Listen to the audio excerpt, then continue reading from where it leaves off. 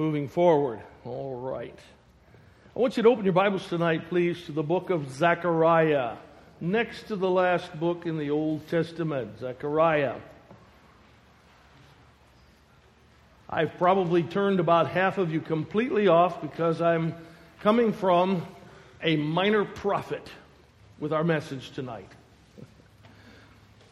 But all Scripture is given by inspiration of God, and it is all profitable. I like to give out little tidbits. I like to help people out with little concepts that I think might stick in their head and help them along their way in their Christian life. And one of the things I like to tell people is to encourage them in reading the Bible is, you know, the book is all about Jesus, every part of it. And so wherever you go in your reading, even in a book like Zechariah, look for Jesus. And I'm not saying squeeze him in somewhere where he doesn't exist. I'm saying look and see if he really is there. So see if there's anything there that might help you understand a little bit more about him. I hear all the time people say, I hate reading the book of Leviticus. I love reading the book of Leviticus. That is just so full of beautiful symbolism of God's great mercy and salvation to us. I know you can get bogged down sometimes because there's some repetition in things. But if you just think about what it's actually trying to tell us, it can be a wonderful thing. Zechariah wrote at a time, a very complicated time in the life of the people of God, the people of Israel. We know that they were taken captive into Babylon. Sometimes you just have to wonder about certain people, right? How dense they can really be. Not only did they have prophets telling them that they needed to repent of their ways for years and years and years and years. And we know there's cycles up and down. You know, they would get a little closer to God, a little farther away from God. And but not only did they have the prophets telling them, come back to God, God wants to be merciful to you, God wants to have a good relationship with you again, but they could also see what was going on around them, particularly the nation of Judah. You know how the whole thing got split up into the northern tribes, Israel, and then the southern tribes took on the name of Judah. And Judah hung around longer than Israel, and Israel was taken over at one point by Assyria, and eventually Babylon got involved in all of that as well. But while this is going on, Jeremiah, Isaiah, others are prophesying, saying, "Hey, this is going to happen to you too," and they have a great visual there that they can see what happens when you turn your back on God, when you walk away from God, and yet that still wasn't enough for them as well. There they are with all the prophecies, with all the activities of things going on around them. And even today we see how small the nation of Israel really is. It's just a tiny little speck on the globe. And at that time, as I say, they had already divided into 10 tribes up here and 2 down here. It wasn't even the whole thing that we know of as Israel. It was just 2 tribes basically down there in southern Israel, southern Palestinian area we would say today. And though they were tiny. And there were these great kings all around them. And yet they had pluck. They were ready to fight back and keep their autonomy, and that worked for a while. But the problem is they weren't leaning on God for their existence. They were leaning on their own abilities and their own thoughts. And that never works out very well, does it? And so eventually they were carried off into captivity, and there was a 70-year captivity in Babylonia. And then this happens, Zechariah and Haggai, the book that comes before it. These are prophecies that were written, prophecies and declarations that were written at that time when Israelites were going back into the promised land out of captivity. There were a lot of different things going on. It wasn't just like all of a sudden everybody picks up and moves back to Israel. It was a lot more complicated. There were 3 big returnings back into the land, and there was a lot of trickle here and trickle there. And one of the big things that actually did happen was that a lot of people never got back. Isn't that kind of sad when you think about it? There were estimates of 6 million, 7 million, something like that, Jewish people in the Babylonian captivity. There were others scattered around other places. The best estimates that I've seen about how many actually got back into the promised land and then began to build the nation of Israel again, somewhere between 200 and 300,000. Even that sounds pretty good until you compare it to 6 or 7 million. And then you see that it was in itself just a remnant, just a small group of people. How sad that is to see this happen to Israel. How sad it is also when we see it happen in our own lives at times. and yet God is always gracious and God is always merciful. Let's read the first few verses, basically the introduction of the book of Zechariah. We won't get into all of his prophecies tonight, but let's see what he's trying to accomplish here. In the 8th month, in the 2nd year of Darius, or Darius, however you want to pronounce that, came the word of the Lord unto Zechariah, the son of Berechiah, the son of Iddo, the prophet, saying, the Lord hath been sore displeased with your fathers. So we're going back in history just a little bit. You know, folks, that I'm talking to you, God is saying, but I want you to remember something. I want you to look back on something that has already happened. I was sore displeased with your fathers. I was so upset with them. I was so tired of their wavering back and forth and their dependence upon themselves that ultimately I allowed a foreign power to take them into captivity.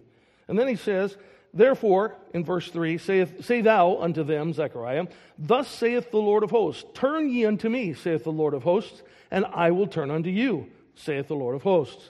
Be ye not as your fathers, unto whom the former prophets have cried, saying, thus saith the Lord of hosts, turn ye now from your evil ways, and from your evil doings. But they did not hear, nor hearken unto me, saith the Lord. Again, you have a clear picture here of what has happened in your recent past. Those who came before you did not return to the Lord, though they were begged to do so.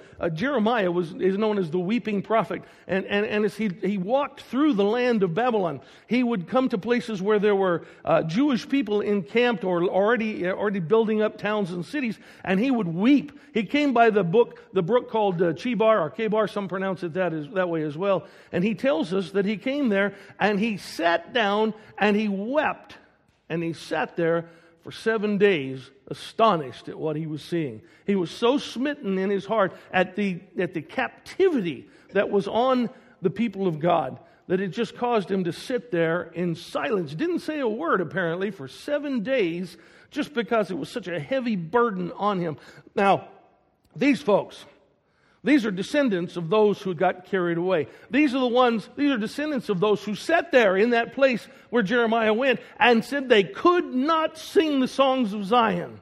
Their hearts were too broken by losing their land and losing their relationship with God. And yet these people have made a decision. This group of people are among that 200 to 300,000 people who are moving back into the promised land. And God says, you also have some returning to do. Now, wait a minute. These are the good guys. These, out of the 6 or 7 million, these are the ones who said, we're going to go back. We're going to go and trust God. And it was not an easy task. There were a lot of obstacles, but they went.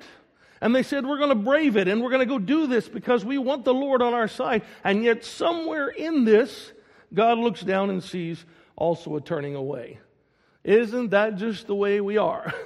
We can be of the remnant. We can be of those who by choice, we belong with the people of God and we're following the Lord.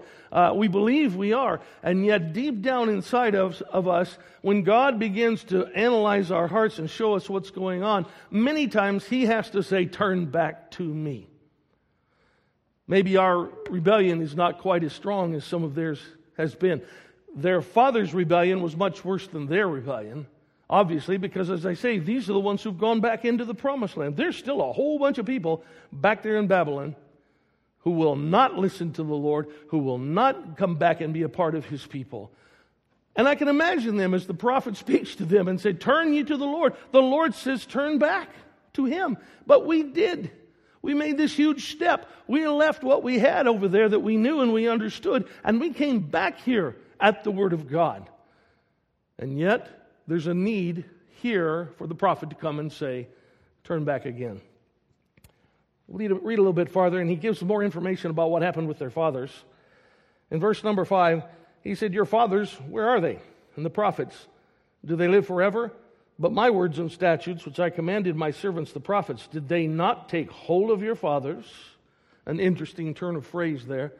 The words of the prophets took hold of their fathers. At some point, these messages that God sent through His prophets, the word there can be translated even to overtake, to catch up with and grab hold of. It's like kids playing a game of tag or something, catch me, And my little grandkids are learning that. The littlest ones are beginning to learn that, only sometimes they get confused. They want to get caught. I don't think they quite understand the program there. But here it is, people who also didn't want to get caught. They didn't want to obey the Word of God. But somewhere along the line, the Word of God, the Word of the prophets, overtook them. Somewhere along the line, they had to come face to face with what God had said through His prophets. And that's what He says here. My words and my statutes, which I commanded my servants the prophets, did they not take hold of your fathers? And they returned and said, like as the Lord of hosts thought to do unto us, according to our ways and according to our doings, so hath He dealt with us. This seems to be, as best I can understand here, this seems to be a group of people who went their way for their entire lives pretty much. And at the end, they realized that God had spoken to them directly and God had commanded them to turn from their ways, and they had not done so. And at some point, they had to come face to face with that. But apparently, it was too late to really know the blessings of God. They were not part of this remnant that came back into the land. There is a way to waste our life, isn't there? There is a way in the sense of serving God that we can just get so caught up in everything that we're doing, and we can feel like we're a part of the program even, and yet somehow miss it completely and end up at, God forbid, that we end up at the end of our lives and have to be confronted with the Word of God and say, no, I didn't do that. I didn't really serve God. Now, I may have had my moments a little higher, others a little lower, but as a general thought, I didn't do it. And it's a sad message that we have here. But God calls. God calls. And God calls. The title of the message tonight is The Calling Continues. And we have to define some things here, of course. The word calling could be used in the sense of a verb, to call someone, all right? Or, of course, we know that it can be also used as, here goes the big professorial type stuff, it can be used as a gerund, which those of you who are all very educated and all, you know that means that it's a verb that's being used as a noun. In other words, my calling to be a pastor, or my calling to be whatever it is. We're going to talk about it tonight in the sense of the verb itself, in the action itself. The calling continues. Now, we heard a great message this morning on how God calls us to salvation. We heard details about that. Wonderful. God calls to us. Jesus Christ said that He had to be lifted up. And He said, when I am lifted up, I will draw all men unto me. There is an effectual call from God to us. And if we accept that call, we receive His salvation. But then we move on in our lives. People of God, certainly. And we have these ups and we have these downs. And at times God has to call us to reflection. And God has to call us to examination. As we're going to be doing tonight in the Lord's Supper, God has to get our attention and say, I have a word for you. And this word eventually will overtake you if you're not obeying it. The calling is always present. That's one interesting thing I find about it. Here we have all these generations, and the people of God have missed it so many times. And yet here we are at basically the end of the Old Testament. We're about to go into that period of time that we don't have a lot of information. We have no Bible information until John the Baptist coming back on the scene. And it's just going to be this big gap in God's program as far as in our minds because we don't have that. God's not speaking the way He normally does. But up to this point, God is still speaking and God is still calling. And I think sometimes we get complacent too in our Christian lives, and we get to the point where we say, that's been okay for a while. Now it's time for me to just take a break. If you look back at the book of Haggai, we won't go there tonight for the time, but this is the one right before Zechariah here. You'll find an argument from God that you didn't even rebuild the temple like you were supposed to. You just left that out. It's at the same time that this is coming to Zechariah, the same year of the king's reign. This is all happening at the same time. God said, you're taking care of your houses. Your houses look good. What about the temple? Where's your emphasis? Little short book on that. Just a little tiny short book on that. You get to Zechariah and you got a much bigger book, even though it's still a minor prophet, but a much bigger book that gets into the personal. Okay, you messed up over here in the area of the temple, but what about you personally? And he writes a whole lot more. God gives us a whole lot more towards that. The calling is always present. It's always present tense. It's always happening right now, but it also never goes away. It never goes away. God is constantly calling us to repentance. The calling is also very personal. It's very personal. He called Israel as a nation. As I said, the vast majority of that which was Israel stayed in Babylonia. But a few individuals heeded a personal call, a much more personal call, and they came along. The calling is also purposeful. When God begins to deal in our hearts about something, He's not just vague about it. I think a lot of people have that image of God, don't you? And I know people actually have this theology that God, maybe even God created everything, that He really exists and all of this, but He kind of just threw it out there, and we can do what we want to with it then. Why would God do that? I mean, just logically. Why would God even do that? If He's God, if He's the one who could create all this, if He's the one who made all of this order that we see around us, wouldn't He have order in His plan that He presents to us as well, and to the things that He calls? His calling is purposeful, it's not vague, and His calling is powerful. It's powerful in the sense that we heard this morning again in Romans chapter 1, that the gospel is a powerful message. It's God's message. When God speaks, when God spoke here through Zechariah, there was power in that message. There was authority in that message. When Jesus was teaching, the people came up with these comments that said, for example, no one ever spoke like this man did. He speaks not like the religious guys, but he speaks as though he has authority. He has the right to say what he's saying. God's calling to us is always that way. This is a beautiful book of Zechariah. Jesus is here a lot. As I said, look for Jesus when you're reading, even in places like this. If in chapter 9, you see the triumphal entry of the humble king. Triumphal, we remember the triumphal entry as Jesus came into Jerusalem, but what was He riding? A little humble donkey foal into the city. The people were declaring Him king. Hosanna, praise to the king. And yet here rides this one in humility, not on a great steed in battle armor.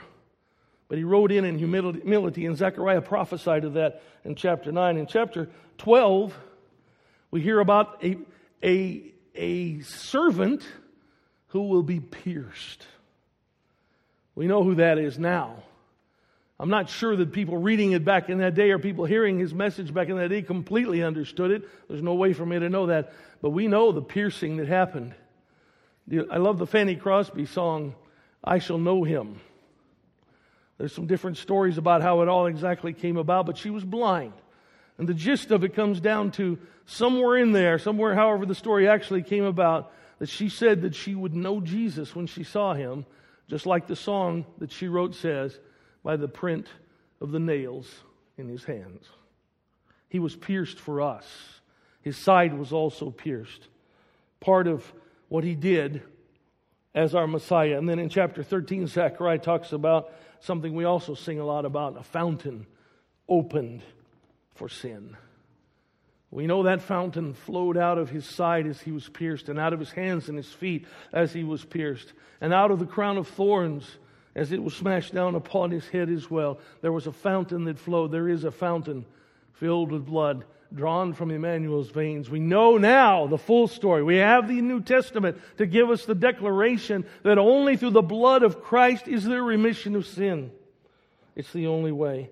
And Zechariah had the privilege of prophesying about that. And in chapter 13, he gives a more general statement that he was smitten, reminiscent of those things that Isaiah told us about. Rejected of men, smitten of God. All of those things that Messiah had to go through. So you have to wonder sometimes. You have to, again, I want to point fingers at them. I really do a lot, and I don't understand them. So they had all of these prophecies. They had all these prophecies about Messiah. And even as we go forward, 400 and some years ahead of this moment here, and John the Baptist begins preaching, and Jesus comes on the scene, and people still reject Him. People who are Jewish people who have these scriptures, are rejecting Him because He doesn't fit their mold. And I have to wonder if we're waiting for a call the same way ourselves in our Christian lives. I wonder if we're waiting for God to decide that, yeah, it's okay the way you want to do it's fine. It'll be all right. I'll just wink at it. You go on and do things the way you want them done. I understand that we're going to make mistakes, and we're going to sin, and we're going to have our ups and downs, and yet I imagine most of us here tonight are pretty good people. But the Lord did institute something called the Lord's Supper, what we call the Lord's Supper. He did institute something that would bring us back to remembering who He is, as Zechariah does, and what He has done, as Zechariah also tells us about. And He also brings us to a point of reflection. As God called here, don't be like your fathers. Don't do like they did. Don't do like other people who have walked away from me. I'm here. My calling is present to you. If you will turn to me, I'm there for you always. And so we have a thing we call the Lord's Supper. And I'm going to give just a brief explanation right now, and then we'll get into a little bit more in just a moment. But one of the main things that we do during the Lord's Supper is, this is something that is for those who already have put their trust in Jesus Christ. Now, we as a church, we don't exclude anyone from partaking of the Lord's Supper with us. That's an individual matter that you have to decide. Our understanding of Scripture, though, is that someone who knows that their sins have been forgiven by Jesus Christ and has obeyed Him in baptism should be eligible to take the Lord's Supper with us. So you have to examine that yourself, of course, each one of us. But there's a further examination. As we read, and we're not going to yet, but in 1 Corinthians chapter 11, we read where each one of us at this moment, the Apostle Paul teaching on this solemn moment, says that we need to examine ourselves. We need to judge ourselves. That's a harsh word, isn't it? That's a harsh one. But God is ready to take away the offense of what we have been doing or haven't been doing.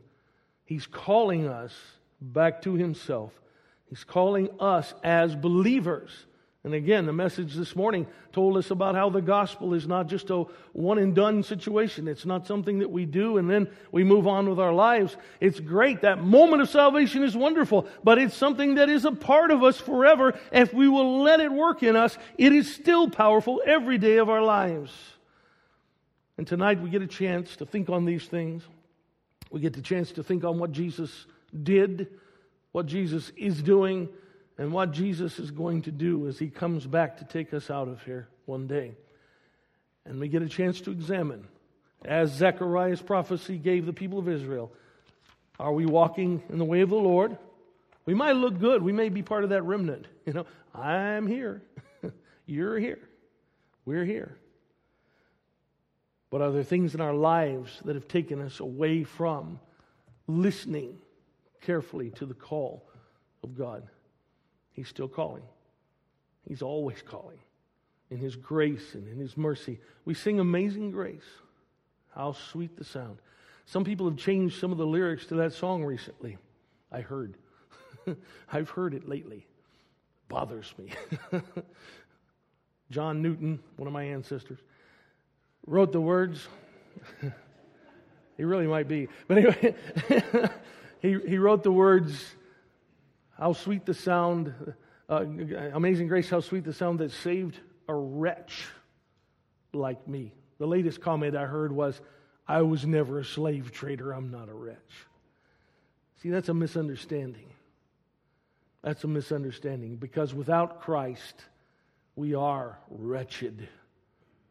We have nothing of any good in us.